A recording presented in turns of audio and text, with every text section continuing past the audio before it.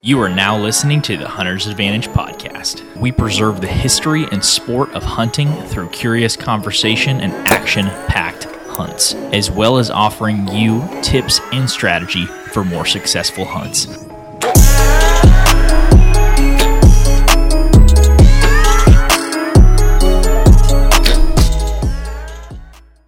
Hey everybody, welcome back to the Hunter's Advantage podcast. This is episode number 132. I'm Christian Babcock. I'm Jake.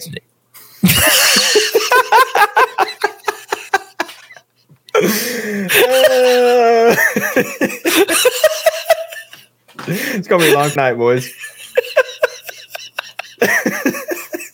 Oh no, I'm keeping this as the intro. If Peyton would have said "I'm Peyton" immediately after, I would have died. He said, "Play along, play along." You threw me off with that one. I'm not gonna lie. I'm quick on my feet, but you got me with that one. So I have to tell people that are listening. Jake always says something stupid as soon as I start the first intro of the show, and so this time, first one's never good. By the way, guys, I'm just saying. I told Jake, I said, "Go ahead and get it out of the way before we start," and he said, "No, I got something for you. Go ahead and start." Oh my god. Now that I'm crying. Now that I'm crying. So we haven't done a podcast in a while. I think it's been about 10 days, but with whitetail season wrapping up pretty much around the country, I know some folks are going to go until almost February, but this is the last weekend in Oklahoma, and I think Texas closed last weekend. So any place that we're going to be hunting is wrapping up. We wanted to talk about some of the biggest lessons that we have learned from the 2022 early 2023 deer season. So we're just going to go kind of round table bouncing between the three of us and talk about some of the lessons that we learned. So we were kind of talking about this a little bit beforehand, and Christian was like, going around me and Peyton, "Hey, do you have anything to add? Yada, yada, yada." And I told him, I was like, "Well, what if you did everything perfectly, but the odds just weren't in your favor this year?" What do you do when you do everything right, but God just spites you? He knows. I have the answer to this. You don't listen to this podcast. It's a good answer. Yes. So I told Pate before we started, I have to get the tears out of my eyes before I answer this. We're going to start with Pate. We're going to go 1, 2, 3, 1, 2, 3. I think we'll do a couple lessons from each one of us, because although we had very similar seasons because we hunted a lot of the same places, I'm sure we've had a lot different experiences in a lot of ways. So Pate, why don't you start us off with lesson learned number 1?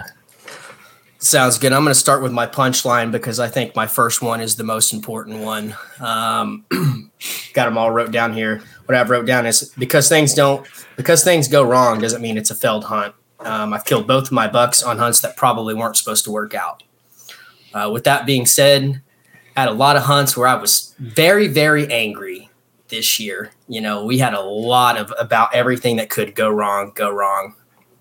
Hunting in questionable spots, having people walk in on us, in spots that probably shouldn't have. On the first year that I shot in Oklahoma on our lease, walked in, showed up really late, walked to the wrong stand, winded everything.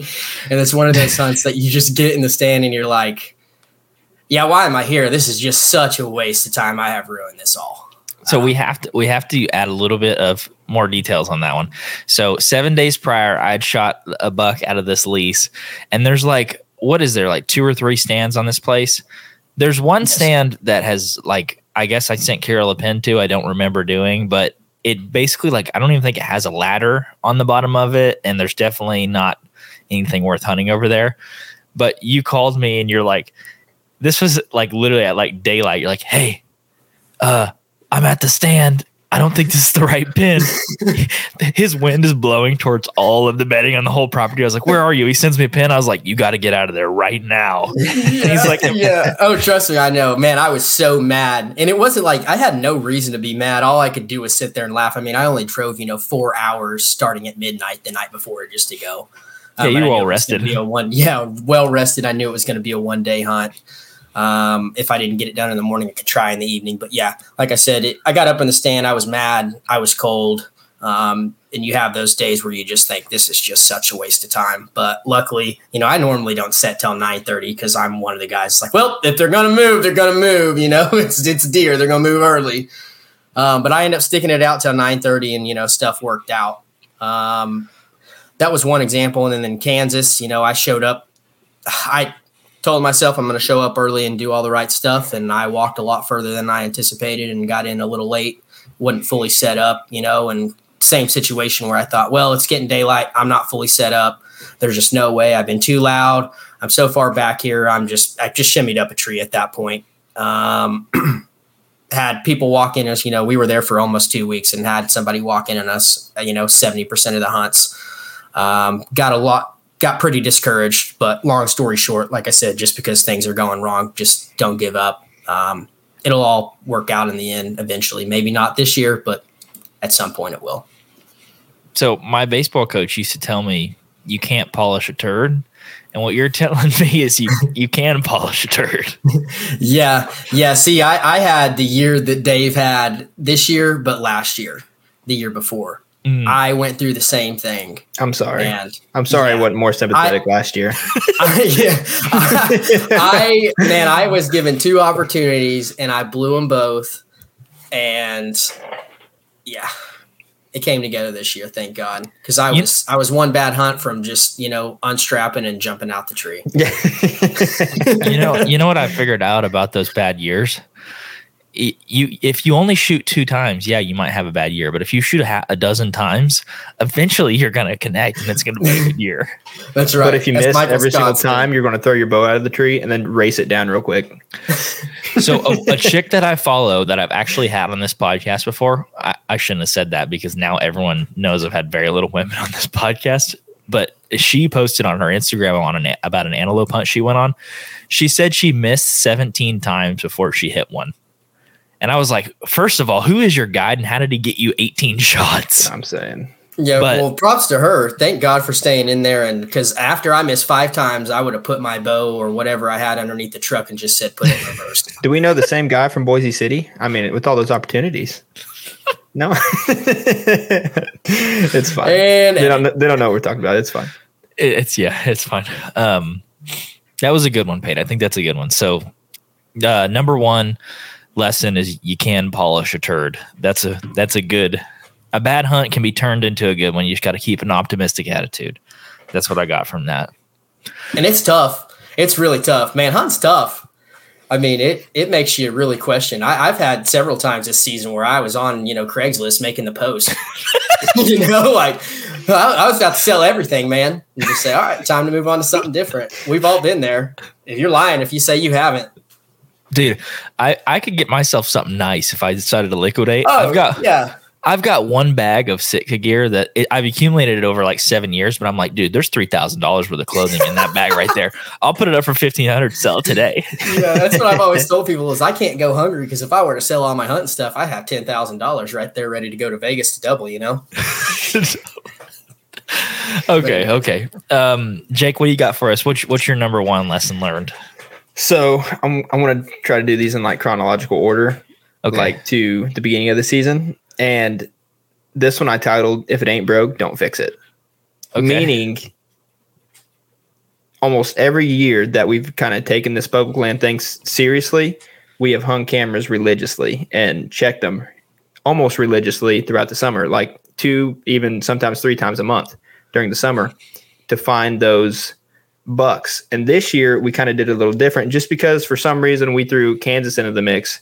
And we scouted Kansas a few times, but we scouted Southeast Oklahoma. We scouted more in Southeast Oklahoma in 1 month than we did all of Kansas, I think, like the whole summer. And in a way that was fine. And again, you just got to, do it to try it, to learn, I guess. But, and to fail. Yeah. In our case, we failed. Yeah. But I think that's something like being on both sides of it now. I think we need to stick with what works. And that is a lot of scouting and a lot of moving cameras. And because it seemed like 2020 and even 2021, we kind of knew halfway what was going on in those areas. And so during our rotation, it's just like this year, we didn't have any cameras there. And we really didn't even have cameras where we scouted in Kansas because when we went and checked them and then we hunted it and stuff, it was just the pressure was overwhelming. So It was basically like we didn't even scout anywhere when it's all said and done. So, and then during our rotation, it was like we're just hoping something cool walks by, and like we don't know anything what's going on right now. And then here in the previous years, we kind of had it, like, okay, I think this buck's over here. There was a pretty good bachelor group over here. They're probably, a mile back because of the pressure on the following ridge. Like we didn't have any of that. So that's I think the biggest thing is if it ain't broke, don't fix it.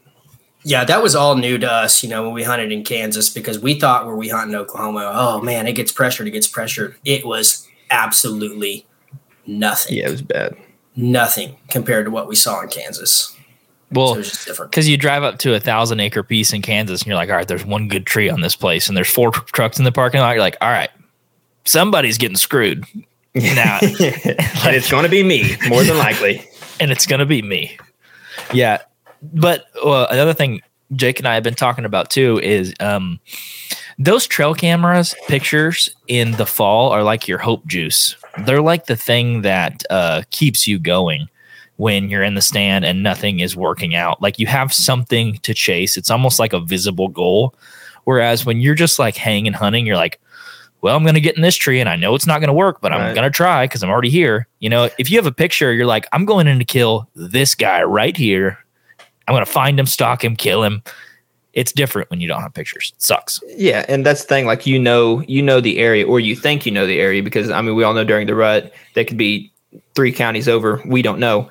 But that's the thing that we learned in 2020. It's just like, okay, seen them, tried to halfway pattern them, even though you can't really pattern them in the big woods, because more than likely if you get one picture or one sighting, that's probably all you're going to get of them, like, to be honest. But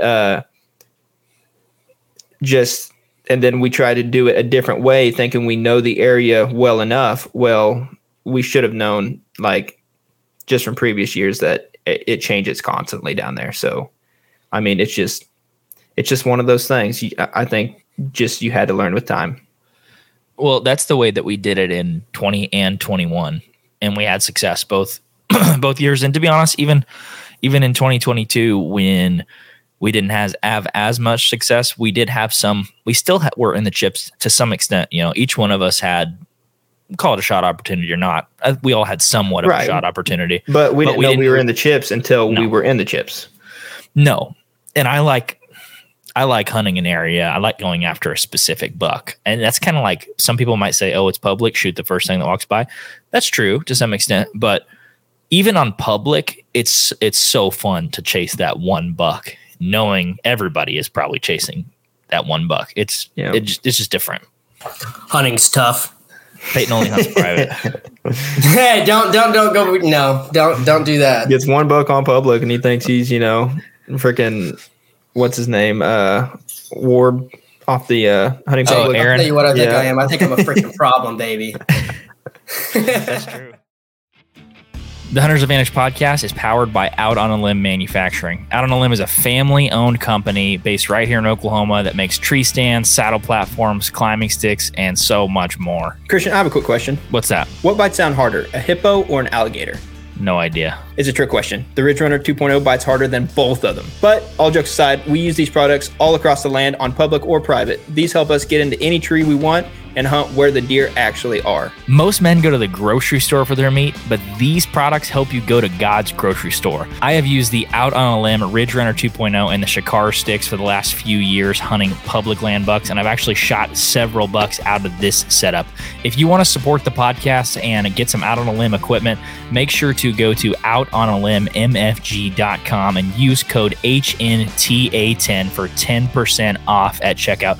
Once again, if you want to support the podcast, go to outonalimbmfg.com and use code HNTA10 at checkout for 10% off. Now let's get back to the podcast. All right. I'll move into my first one. I learned this one in the very early season when we started to hunt Kansas. This had never really been an issue for me in the past, but what I learned was zooming out and gathering a wider perspective is almost, the stuff around where you're hunting is almost as important or more important than the stuff that you are hunting. So not hunting big ag in the past has made me focus on the places that I'm hunting and the terrain and the features that are actually there. Whereas this year, what made it different was, a bean field maybe being half a mile away and there's a thick woody draw that I could get in between a bedding area and a food area, that I could utilize that terrain to something that's way off on another section of land or way off on private. And someone who actually kind of educated me on this sort of stuff is Ayers. Jake Ayers does this really, really well. He's like, hey, there's beans here, there's bedding here. You could get in the middle here, even though those beans are half a mile or a mile away. You just know that those deer are going to go hit those in the early and late season.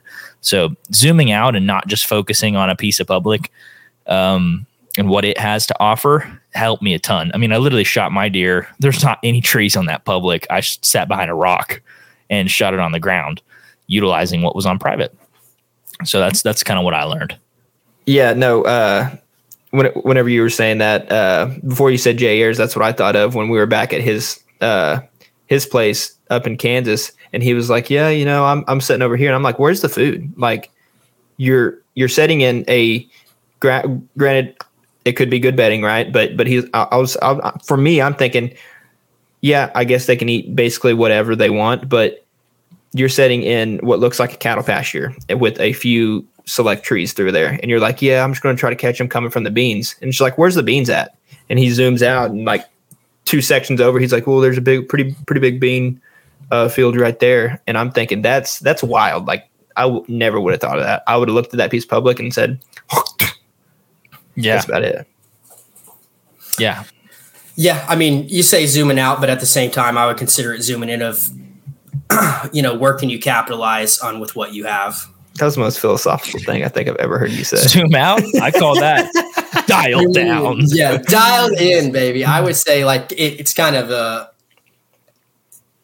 off of what you said of here's what I have. How can I capitalize with what I have? You look at the broad scope, but sometimes you don't have the bedding, you don't have the food, you don't have the water, all that. So where can you capitalize? And I've got a lot better over that the last few years because I mean, shoot, 3 years ago, I didn't deer hunt. Would you consider that an overlooked area? Definitely could be. I'm just trying to throw out the most cliche type ordeal people talk about on podcasts. But that's a good point that Pate made is like, very rarely are you going to find that honey hole that has everything you need in that one spot. Usually it's going to be spread out. And those deer don't know that ag field is private. Well, except when deer season starts. Yeah, I beg to differ. I think they all get together that night before and they're like, all right, boys. As we tomorrow's know. the first. I want to take a nap right here. Yeah, tomorrow's the first. We know where we can and where we cannot be. Yeah, but you're not going to get all of those things on one piece of property typically. So zooming out and seeing what different features that the deer are going to use in different properties, whether that's public or private, I think that you can exploit that and kill a deer, even if there isn't bedding. I mean, I had travel on the piece of public. I shot my buck. There was no bedding, very little bedding, no food. It looked like crap. So that's a good example of it. Pate, what's your number 2? Mine progressively get worse as we go down the list. So I'm going to go with my second best. I have wrote down here, you may prepare at 200, maybe more than 200 of the days, of the year, just for one opportunity. So be fully prepared. Don't half-ass it. So, I mean, I look at it where the first, 2 years, I definitely wasn't prepared. I didn't shoot my bow in the off season. There's a lot of little things that you can do. I mean, if you think about it, man, if you just shoot your bow, once every other day for 15 minutes, you're going to be prepared. Having all the equipment, not sleeping in an extra 15 minutes. There's just so many things that one can do to be more prepared, because I've looked at it being a lot more grateful this year, as we mature of I'm going into an environment, trying to beat an animal at their own game. That's what they do for a living is live. That's right. Their one goal is to survive. So I feel like I owe it to the animal, and I tried to do a lot better by not just, half-assing stuff this year. That's a good point. Do Do you feel like shooting your bow in the summer and not knocking the cobwebs off of it at like September 15th? Do you think that made a difference in like how comfortable you were at full draw? Oh man, you have no idea, because we both know I couldn't hit water if I fell out of a boat 2 years ago with my bow. I mean, I could when it came down to this shot. I could hit a target, very well. I could shoot very well, but just the practice and the repetition over and over and putting myself, you got to put yourself in uncomfortable situations. And this year, I have yet to have a shot where everything worked out perfectly. I can stand up, I can take my time, I can shoot this deer. Everything just like, oh shoot, like everything happens so fast. I have yet to have a deer, even at the feeder on the lease, where it was just like trying to get the camera ready. It's windy, I couldn't stand up because there's 5 deer all at the feeder. It's not always as easy as it seems. So be prepared, put yourself in uncomfortable situations, and test yourself. That's because not I'm going to go out. Oh, sorry. What were you saying, Jake? Oh no, go for it. I was going to say, it's not always as easy as you think. You might prepare. Oh, I've got a feeder, I've got this, I got that. Well, you're probably not going to be able to stand up, take your time, get the perfect shot. So just practice and be prepared, I guess.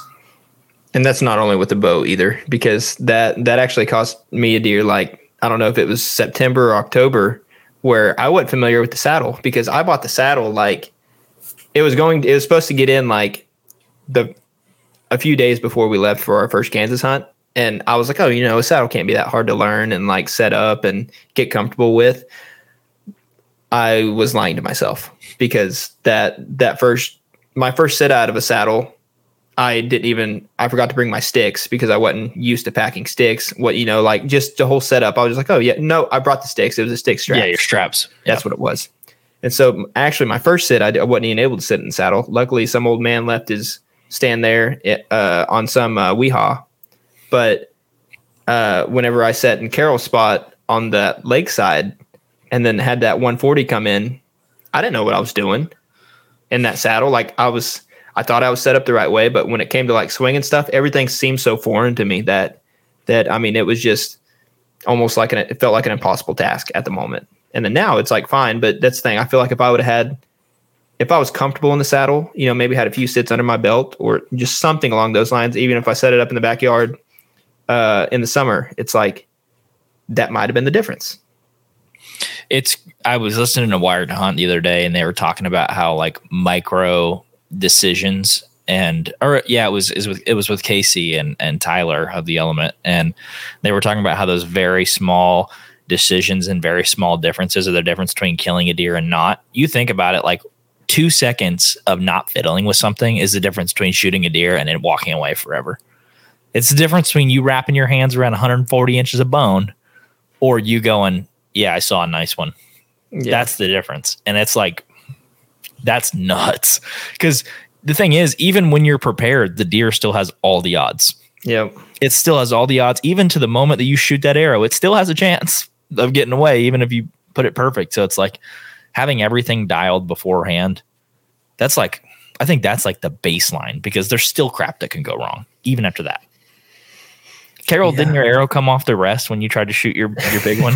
Yeah, dude, I haven't had a good shot yet where I can pull back my bow and actually shoot. I mean, man, yeah. On the one that I shot at the lease, my arrow came off, and then the one I shot in Kansas, I shot at 12 yards and went 3 foot over its back and was like, what? How is that even possible? I could throw the bow and get closer than that arrow.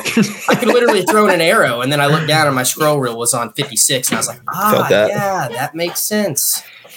So yeah, it just, man, you get in those situations, your heart's pounding, and you're like, oh, I don't know what I'm doing. I don't know what I'm doing at all. That's how I feel, at least. So what were you thinking when your arrow like falls out of the rest and you're at full draw and like your biggest bow buck ever? You're like, of course. All you could do is laugh. I mean, at that point, my heart's pounding, and I just kind of chuckled, like, yeah, dude, this happens every time. I'll find a way. I'll find a way. There's just no way that I'll never have that time. And I've already accepted the fate that I'm always going to have to mess around with something and try to come up with a makeshift right before because I. So basically, adversity is your friend. yeah. It's taken me 3 years, so I'm kind of figuring out how to put the puzzle pieces together to actually get the shot and it work out. But yeah, the same, to reiterate on hunting out of the saddle, I butchered my shot in Kansas. That deer should not have died. I was in a panic. I was messing with my scroll wheel. He was kind of taking off and, walking fast, and I was trying to stop it. But that was the difference, Christian, that you said is 1 second is I had a shot window of probably 1 foot, and I just happened to stop the deer perfect in that shot window. Absolutely butchered the shot, hit it very high lung, almost backstrapped it. But it was so dark, I didn't even know where I hit. I heard the thump and was like, okay, that's a start. Got an arrow in him. Yeah, got an arrow in him. Don't know where I hit it. Don't know anything whatsoever, but I know that I hit the deer. But yeah, that was, 1 more second and I hit a tree. Or I never have a shot, 1 more second. Yeah, that's a good one. I think that's a pretty good segue into my next one, which is if it's meant to be, it'll happen. Basically, If it's meant to be, it's meant to be. And that sounds very philosophical. But yeah, like starting back in 2020, I shouldn't have shot either of those deer in 2020 because the biggest buck of my life, I spined after it walked up directly behind me and made eye contact. Probably downwind. It probably was downwind at the time. And it still decided to just put its head down and walk 30 yards from me. And then I happened to spine it. And then moving back to this year where I sighted in my gun 2 weeks before. Hey, don't act like that was a 30-yard shot. Don't give yourself that much credit. It could have been 24. This is what I mean. It could have been 15. It wasn't 15. But I'm just saying, like, it was meant to be, obviously. But then, like, saying this year, I've seen a multitude of deer and nothing happened for me. Now, granted, I was only after one on private, and on the privates where I seen most of the good bucks. But like that one buck I was after on private, I sighted in my gun 2 weeks before. I brought my gun because I was like, if this sucker steps out, I don't care if I poke it with a bullet or an arrow. Like, I just want that thing in the bed of my truck. And sighted it in. It was fine. And then I take it out there. I see the buck. I'm shooting at 30-06, around 200 yards away. I don't think that's a very far shot with the 30-06, I would think. I'm not too gun savvy, but ended up completely missing it. Well, I shot it 2 times, and at the end of those 2 shots, I was like, I don't think I hit it. And obviously, long story short, called you guys. I went over to a buddy's to shoot the gun, and it wouldn't even hit a pallet at 175 yards. Like, I mean, a full-fledged, like the pallet that, if you buy a lot of deer feed, those big old pallets, and it was like wrapped with paper, and he just stuck a sticker on it. Didn't he hit the pallet at 175 yards? That's crazy because you usually at least hit a half pallet. Like your group there is usually at least like that. It blew me away how like bad it was off, but the scope was, I guess, loose or something because we did tighten down the scope and everything, and after that everything was like kosher. But that's just one of the things, like, that just wasn't meant to be. And like there was multiple times this year where it just wasn't meant to be. Like, I had a nice, like a pretty big 7, like wide 7 come through the same spot, and I wear glasses most of the time, or every time I hunt now. And so the only reason I don't wear them, like when I'm podcasting and stuff, because of glare and all that good. But I couldn't range it. Like, it's hard to range in those glasses, and plus when it's like dim light, you don't know, like you take your glasses off to range, and then you're kind of like discombobulated because it's blurry, and it's like, okay, am I even on the right tree now to range of where he's going to walk? And it just, that ordeal, nothing happened like buttery smooth. And I know it's hunting and it's not supposed to happen buttery smooth, but I'm saying all that to say this: if it's meant to be, it'll happen. And if it's not, you just kind of got to choke it up and move on. And I don't want to hide too much behind the, I'm just blessed I'm able to hunt ordeal, because would I rather wrap my hands around bone? Nobody feels that way. Yeah, you know what I mean. But blessed for the opportunity. Right. I'm not trying to hide too much behind that, but then again, I am, because it's just like, you know what? I've seen a lot of good bucks this year. I should be happy. Hide too much behind that. I am thankful. I'm just going to put that out there. But yeah, I mean, it's just, if it's meant to be, it'll happen. If not, it sucks. Yeah, you can be grateful and not be satisfied. Yeah, it's like 100%. I'm happy that I went to Colorado and tried to elk hunt for like 3 days one time. I'm not satisfied that they ate $700 from me, though. You know, that's just a tag, homie. There's something you can derive from everything, from every season, but still, I think I take that same approach too. Like, if a deer is meant to be yours, it's meant to be yours. But don't take that as an excuse to be like, bro, I didn't shoot my bow all summer, but if God wants me to get one, I'll get one. You know? Yeah. Don't do that. I prayed really, really hard September 31st, so it should work. I prayed all night, so it should work. Some people will take that as they'll take that way. And that's not what we mean when we say that. We mean the ultimate, from the moment that arrow leaves your bow, whatever happens after that, after you've executed a good shot, that's what we mean by if it's meant to be. Sometimes you hit a deer perfect and you don't find it. Sometimes you hit a deer in the back hip and it falls over and gives up. You just really don't know. I'm serious. Yeah. Like you never know. Sometimes you shoot him in the back strap and you're named Peyton in Kansas and you're just like, thank you, God. Thank you, God. Dude, I mean, anyone that says they don't have those sort of scenarios is a liar. I shot my biggest buck this year. Dude, hit him right behind the shoulder, didn't even go into the cavity, and then shot him basically quartering all the way away in the back hip and got him. It's like, but I've blasted through does before, full pass through, sticking half the arrow in the ground on the other side, and it's like, can't find them. Why? That happens. I shot one in the butt, my very first bow kill ever. Shot it in the butt, a doe, right above the where the poop exit's at, basically.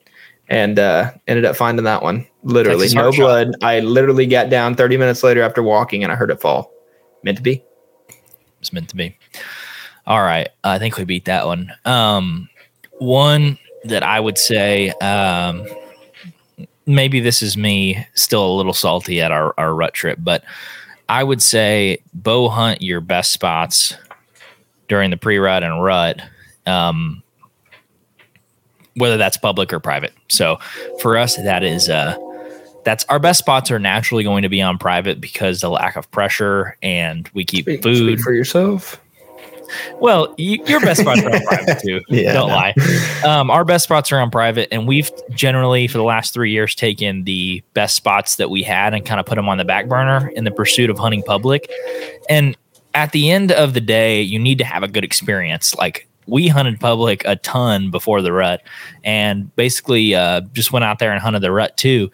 And it was like, why am I doing this? Like, you're in deer camp in public land, and you're like, your phone's getting blown up by like cell cam pictures of like mature deer daylighting. You're like, why am I trying to go past Jim Bob and Jim Bo to get to my stand when I could be hunting a deer that is killable right now? And so the way that we've kind of thought about, getting over that is like, maybe going a second week in November, or only going 1 week on public, or just being flexible on the right weather days and hunting the best part of your seasons on the places that give you the best odds of shooting a mature deer. Just my thoughts. I think we were going to do that, but then you were like, I live 10 hours away, so I'm just going to make this one big swoop. I wanted to. Didn't feel like commuting 2 days. I'm just going to give you crap until you move to Oklahoma. That's all. That's a good tactic. Slowly just wear me down. Mm-hmm. No, but have you guys have definitely had those experiences. When we were at our trip this year, Jake, you were like, daylight, mature buck. No, yeah. Like, I only say only, but like there was like 5 good deer that 5 shooters on this piece of property that I was like, you know what? One of these walked by, it'd probably get the smoke. And one of those where it was like, hi, I'm at the corn feeder. Where are you? Grinding it out on public. 2.5 hours away. But has that ever happened to you, Pate, or no? Because you refuse to buy cell cams, you smooch off your friends. All right. First of all, that's incorrect. Just because you have 2. And what is answer B? I bought a cell cam. You just chose to put it in a bad spot. Actually, that's been our best spot. Yeah, that's true. We got a lot of traffic through there. It was different for me because this was the first year that we actually had the lease, and that I'm going to assume I'm next, and that is a great point because that's my third and final point of the pressure off your shoulders. I didn't have a lot of pressure on my shoulders this year going into public because we had both shot a deer on our lease. So that helped out a lot. And again, that was my third and final point is don't let the time of the year get in your head. Don't let the pressure get to you. Remember why you're out there. I didn't have a lot of pressure. So the public land wasn't too hard on me this year. Now, after about the 12th or 13th day, it was where I was getting super, super frustrated. But yeah. You got the right kind of frustrated, though. You got the kind of frustrated that it's like, I want to get one even more now, not like I'm going to put all my stuff in my truck and drive home kind of thing. I mean, I did it too. So yeah, I mean, we were there. I knew that with work and our situations of we're here, this is the time, we're running into people, but this is the time of year. If we're going to do it, this is our best time to do it. And just thank God it worked out because public land has not worked out for me the last 2-3 years. And finally it did on the last day of when it really needed to, because like I said, we get down in the dumps. I mean, people don't understand. You get frustrated. You get down in the dumps. I mean, you get emotional. You do. I mean, you're not running on a lot of sleep. You're running on Little Debbie's only. Elliot, you're lucky if Arby's is, still open. Sometimes you get an hour away. Yeah. An hour away. Casey's breakfast pizza. Okay. So yeah, I mean, just don't let the pressure get to you. I know, Jake, that you had a lot of pressure this year, and that's what I felt the last 2 years. And it was getting to you. And you said it is, but it's not. It is, but it's not. It is, and it does. Well, it wasn't because I was like, you know what? I got a freaking 140 inch waiting on me like somewhere late November. That's what I was thinking. That's what was getting me through. And I was like, that's the only thing that was getting me through public is the private I can hunt in the future. And it's just like, if I didn't have that private, I would have been like, oh, my alarm went off. It's 4 a.m. They can go F himself. Like I'm sleeping in. And I think the best thing, I truly do, because I got a story. The first time when I was 18 years old, I went to the casino and I won. And it was the worst thing that could ever happen is you never want to go to the casino and you win, right? Well, deer hunting was the opposite. My first 2 years, I got beat. I lost. Every single time I got it out of that truck, I lost that battle my first 2 years. But now this year, when it's finally starting to come together, it really, you really appreciate it. And I just, like I said, the pressure is just not there because I've had my butt beat. I've lost.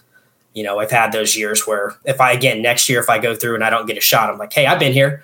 I've been here. I've done that. It's okay. You don't have to kill a deer every year. You don't have to. It's fine. It's okay. Not everybody does. Coming from that mindset this year, it's not okay. It's not fun, but the only thing that gets me through it is like that little participation award that I have in the back of my head. I'm like, you know what? You did everything you could. You tried your little nobody hardest. Else knows that though. And it's just like, that's the only thing that's getting me through. But you know what? That's not putting any more bone on my wall. And that's what still upsets me. And it's just like, I'm not trying to make this a bone game or anything like that or a pity party, but it's just like, you know what? I hunted a lot this year, like more than I probably ever hunted in my life. And I've yet to shoot even a doe. And it's just like, it's January 9th or 10th or whatever. Not because you couldn't have though. Yeah. You could have shot does. I mean, but yeah, I could have. But the thing is like the opportunities I did try to take. But you also, the opportunities that a lot of people don't know the opportunities, unless they listen in, obviously. But you've had other opportunities that you could have. That we all know that, hey, if you would have taken every opportunity that you had, man, you're killing $2. I mean, everybody here, if everybody took the opportunity that we were given, we're all killing $2 in Oklahoma and $1 in Kansas. We are, but we matured. We're a little stingy with ourselves. And, I'm glad we were. That's the thing. That is, oh, sorry, go ahead. No, actually, no, I'm going to say it. I'm going to forget it. I'm so sorry. I can remember mine. No, what I was saying is like, it's also like, I don't want to say minuscule, but like if we would have passed those deer in Kansas, like the first really good deer we seen in Kansas, and we would have shot, a 150 come November, we'd have been like, I'm the smartest man alive. But since it just fell in the other category, it's just like, damn, I'm an idiot. But that's just the fine line between an idiot and a genius, I guess. I mean, whether it works or not. You roll the dice and see how they fall. Yeah. I mean, you're taking your chance. Don Higgins, he was quoting somebody in one of his videos that I was listening to, and he said we should be judged more on what we choose not to shoot than what we shoot. And that one was like, oh, like, because I think about that. There's been years where I've been friends with Jake Ayers, and he hasn't shot a deer. And I'm like, Jake, dude, you've passed 150-inch deer this year. How does that not eat you up inside? You know? And he's like, it's fine. I don't need to kill one. I've killed some. He's like, I just didn't see anything I wanted worth putting my tag on. Now, I'm not that guy, pal, because I'll shoot 120-inch deer on public without even blinking twice. But yeah, man, I passed the one that was like 115, 120 this year opening. I mean, first, not opening morning, but the morning that we got there. Yeah. And man, I looked back and I was like, Peyton Carroll, what are you thinking? What are you doing? The one I shot in Kansas is smaller than the one that I passed up in Oklahoma. But at the same time, I look back and think, dang, but. That would have been your first mountain like buck too, besides the one from last year. Your 11-pointer. Yeah. Yeah. The 11-pointer. Yeah, it would have been. And I think about that a lot now. I'm like, man, you know what? Not everybody's going to shoot a 169 like Justin did or a 162 like Jake did a few years before. It is fun to be in camp and just when you get in the truck with everybody, arrows have been flung. There's bloody arrows laying all over the place and people are just shooting bucks. And I just love that. Like if I'm holding back because a deer is 117 and not 125, I'm missing some of the point, because like shooting a nice deer is fun. If you're going to put it on the wall, blast. That's one thing that like pisses me off a little bit is like when I see a bloody arrow like one of y'all's quivers and I'm thinking, oh, what is it? And they're like pig. And I'm just like, okay, awesome. Doe. Like rinse it off with a water bottle before you come pick me up next time. Like don't get my hopes up. I got you though one time, Jake, because I shot that buck and I shot a pig in that first morning. And then I was like, yep, shot that buck. And then I was like, oh, I also shot a pig. And you're like, oh, so this is a pig. Like like I will not believe it until I'm like, okay, show me the video. True. Yeah, I get overexcited, man. Like every single time we walk back to the truck and I'm like, first thing you're like, hey, did you see anything? I'm like, let me see your damn quiver right now. I'm like, and then sometimes you all mess with me and turn that light on and all that. And yeah, I'm like, well, that's the thing. I get so excited, man, because I get that inner warrior. I'm like, did you get one? Did you? Did you? Is there blood? Yeah. Let me see it. No, well, you sit there with no signal, and especially like in that mountainous area, you can't see sometimes but 40 yards. And so it's like I've been staring at the same, and it's just, dude, and you're lucky if you see two birds. Yeah. And so you're like, okay, I'm not like I'm having a horrible time, but hey, maybe someone else is like in the money right now. I don't know. And so you walk back, and you're just like, man, I'm hungry, I'm thirsty. I need to take a poo, but I don't have any toilet paper, and these are good socks. So like I'm going to hold it. And then all of a sudden you roll up and someone, has a lighted knock with great blood on fletchings. And you're like, let's go. Like, that's a great feeling. All of your problems wash away at that moment. You're no longer tired. It's like I do, but some people might not. No, but you're like, someone's like, dude, I got one down and it's a mile back there. And you're like, we'll figure that out later, son. We got a deer down. Everybody's starting. But let's go eat a sandwich. That's why first. I bought a Tacoma. Mm-hmm. Yeah. Did you give your third one, Jake, or is it my turn? Did I give the third one? I don't know. Okay, no, I didn't. But I want you to go first because we might have the same third one. I kept passing this off just because I thought it was going to be one of yours. Oh, okay. No, my third one is fairly simple, and I think it's somewhat related to Carol's, one of Carol's, but practice is one of mine. I got, after our 2 week long trip, and Thanksgiving and a week off and catching back up on work, I got somewhat complacent in shooting my bow, where it kind of collected some cobwebs in the middle part of the season. And I picked right back up where I left off, but without shooting my bow this time in the early part of December. And what happened was I went on a big 7 on one of our leases in Southwest Oklahoma. And my shot sequence wasn't nearly as crispy as it had been before in the past. So it was like as soon as my pin settled on the bottom part of that deer, I would usually start, letting that pin float a little more and getting closer up the body. And as I'm squeezing and pulling through my shot, well, the shot just broke earlier than I thought it would because I hadn't been shooting my bow. And it just blasted through the deer. And I thought I barely nicked the bottom of him. And I was super upset. But what ended up happening was I hit the heart. Luckily, this was totally luck because it was a bad shot. You mean it was meant to be? Whatever name you want to slap a label on it, but it was just a bad shot, and it was in direct correlation of me not being sharp. I lost my sharpness in that month-long period, and that should have been a wounded deer running away, and it wasn't. And what I would tell myself if I could just preach to myself would be practice, practice, practice. Just keep staying sharp. What you don't use, you will lose. And I noticed that in the last part of the season. That is a good tip because I bet you there's a lot of people, and including myself, who as soon as season starts, just like, okay, why would I go out and shoot? Like if I have the time to go out and shoot, why don't I just run out there to deer stand real quick? Right. And then you like that, but that's on like private. I mean, it could be public, I guess, depending on how close you live. But then it's just like, okay, if you're on that rutcation and you don't shoot at a target or you forget to bring a bag target or something during that rutcation, whether it be 3 days to a week long, it's going to get thrown around in the back of the truck. Sight might get bumped. Just check up on those things too. It might be on 56-yard scroll wheel like Pate. Yeah, yeah, man. Yeah. If I wouldn't have got that deer, I probably would have got rid of the scroll wheel right then and there. Because the bad thing was I just got through giving you so much crap, Jake, for doing that same thing. And then I turned around and did it. The only reason I'm a big buck slayer, so I made it work out in the end. Well, I'm kidding. That was crazy. I called that deer back in with my mouth too. Did you say, come back? And he was like, pretty much. I looked up at God and I said, I think you still owe me one. Remember last season? Yeah. Yeah, pretty much. All right, Jake, what do you got for us? Last one.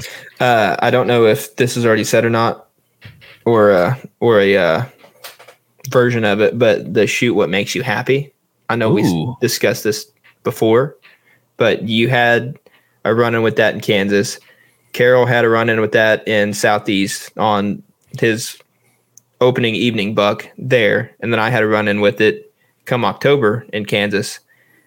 All three of those were good bucks that I'm sure we would all be happy to fill our tags on. And we passed it just for that hope of something bigger, kind of like you were saying, like why pass a 117 just because it's 5 inches off your mark or whatever it may be. And that's one of the things. And especially like in a new state, like, I mean, in our situation, it was Kansas. Like that would have been your first Kansas buck. That would have been my first Kansas buck. That would have been Peyton's first mountain deer. And just one of those things, like, why are you trying to automatically shoot a 140 in a brand new area when you haven't even, did the basic stuff first? You know what I mean? Mm-hmm. That's like a newbie jumping into bow hunting and being like, I'm only going to hold out for a 130 this year. And it's just like, no, you need to shoot deer. That's what you need to do. Exactly. Well, and you think about it on the last day of your rutcation. If it's day 7 of your 7-day trip and the buzzer's fixing to ring and that deer walks by, would you be smiling ear to ear to take it? Well, the thing is, and that's what upsets me even more, knowing like Kansas season's already done and over with, is I would have been happy there to wrap my hands around that buck on the first day. Yeah. And it's just like, why? Like, but the thing is like that whole situation, like Jay Ayers was like saying, oh yeah, I passed that one. And if you all don't know the video, it's either on Instagram or TikTok or something of a dude that was kind of creeping through this like tall grass, and all of a sudden he lifts his phone up, it's phone footage, and there's just this, how big do you think that deer was? Probably low 50s. Just it had flyers, just a beautiful Kansas buck. And he's like, yeah, I didn't want to shoot that one. And I'm thinking, old buck, yeah. If he's seeing those and like they own land up there and stuff, and I'm like, if he's seeing those and like isn't shooting, then I should probably be okay with passing this buck. I thought, God, we suck. That's the first thing that I thought. I was like, dude, he's seeing those. I haven't seen anything with 4 legs in 3 days. I need to sell my stuff. Yeah. So, but I mean, like I said, you don't know until you do it, and the best lessons to learn are the ones where you fail. So, yeah, that's where we're at. And if you, we talked about this a little bit, but if you zoom out and like we get so down into the nitty gritty of this year, I got to do this year, this year, and you come out with your list and your goals. If you zoom out in a 5-year period of time and you shoot 2 or 3 good scoring bucks, heck, even 1 on public land in a 5-year period of time, you're doing pretty good. You're doing pretty good. You know, everyone thinks that if you don't shoot that high scoring buck every single year on public, that you suck. No, that's not true. That is not true at all. Coop, Peyton's brother, probably one of the best run and gun public land dudes that we know personally. So. Yeah. He didn't kill one on public this year.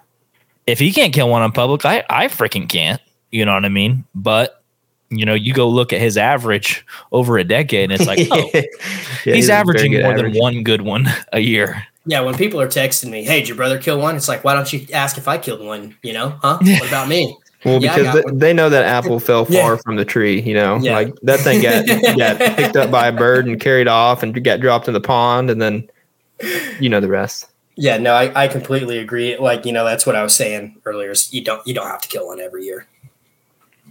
Speak for yourself.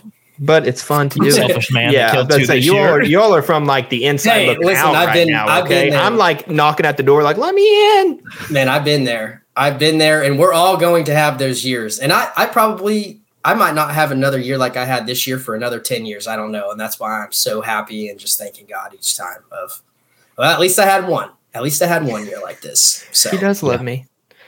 You can go back in. He does love me.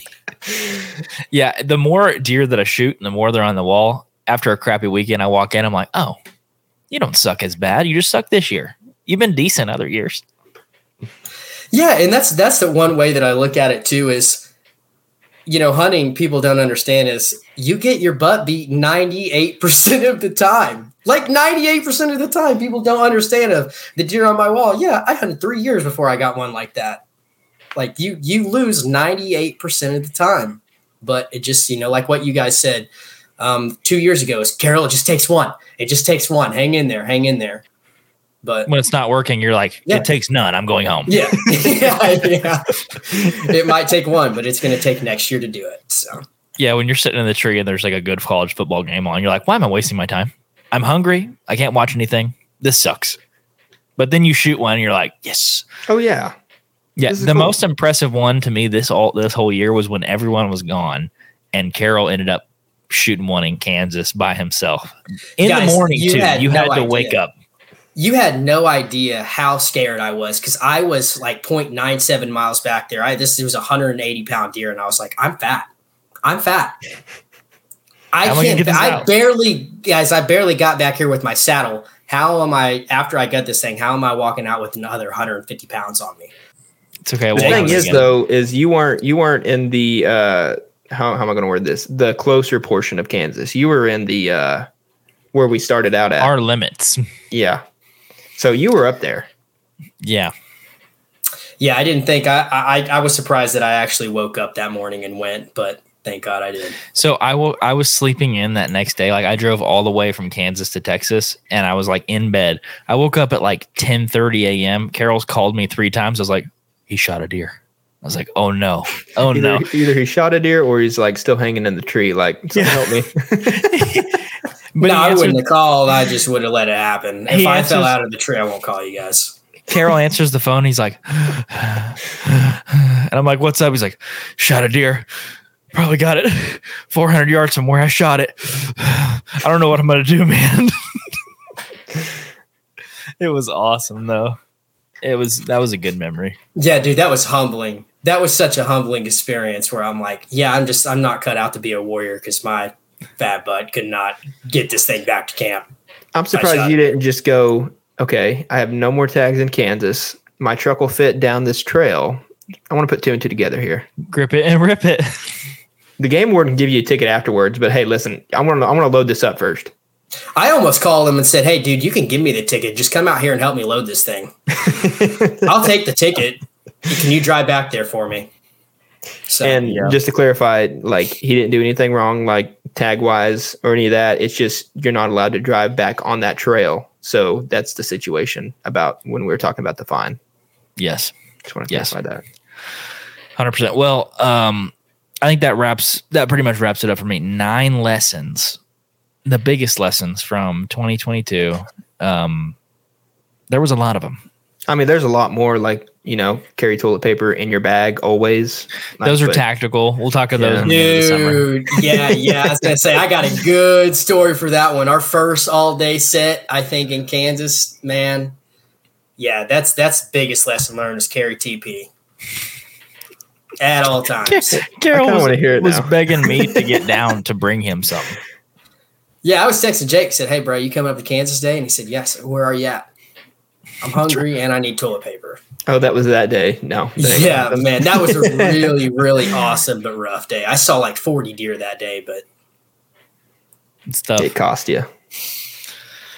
All right, well, we're going to wrap this one up there. Biggest lessons for 2022 deer season. We'll do some things differently this next season because of the things that we learned in this one. Thank you guys for listening. Before we go, P-Daddy signing out. See you at the top. Jesus loves you. Before we go, make sure to check out our videos on YouTube. We got a bunch more that we posted since we last podcast. So check us out on TikTok, Instagram, Facebook if you're over 67 years old. And we will catch you guys in the next episode. Bye. Thank you guys so much for checking out the Hunter's Advantage podcast. If you enjoyed the episode, make sure to leave us a rating and review on Apple Podcast, Spotify, YouTube, or wherever you listen to the podcast. Thank you guys so much, and we'll see you in the next episode.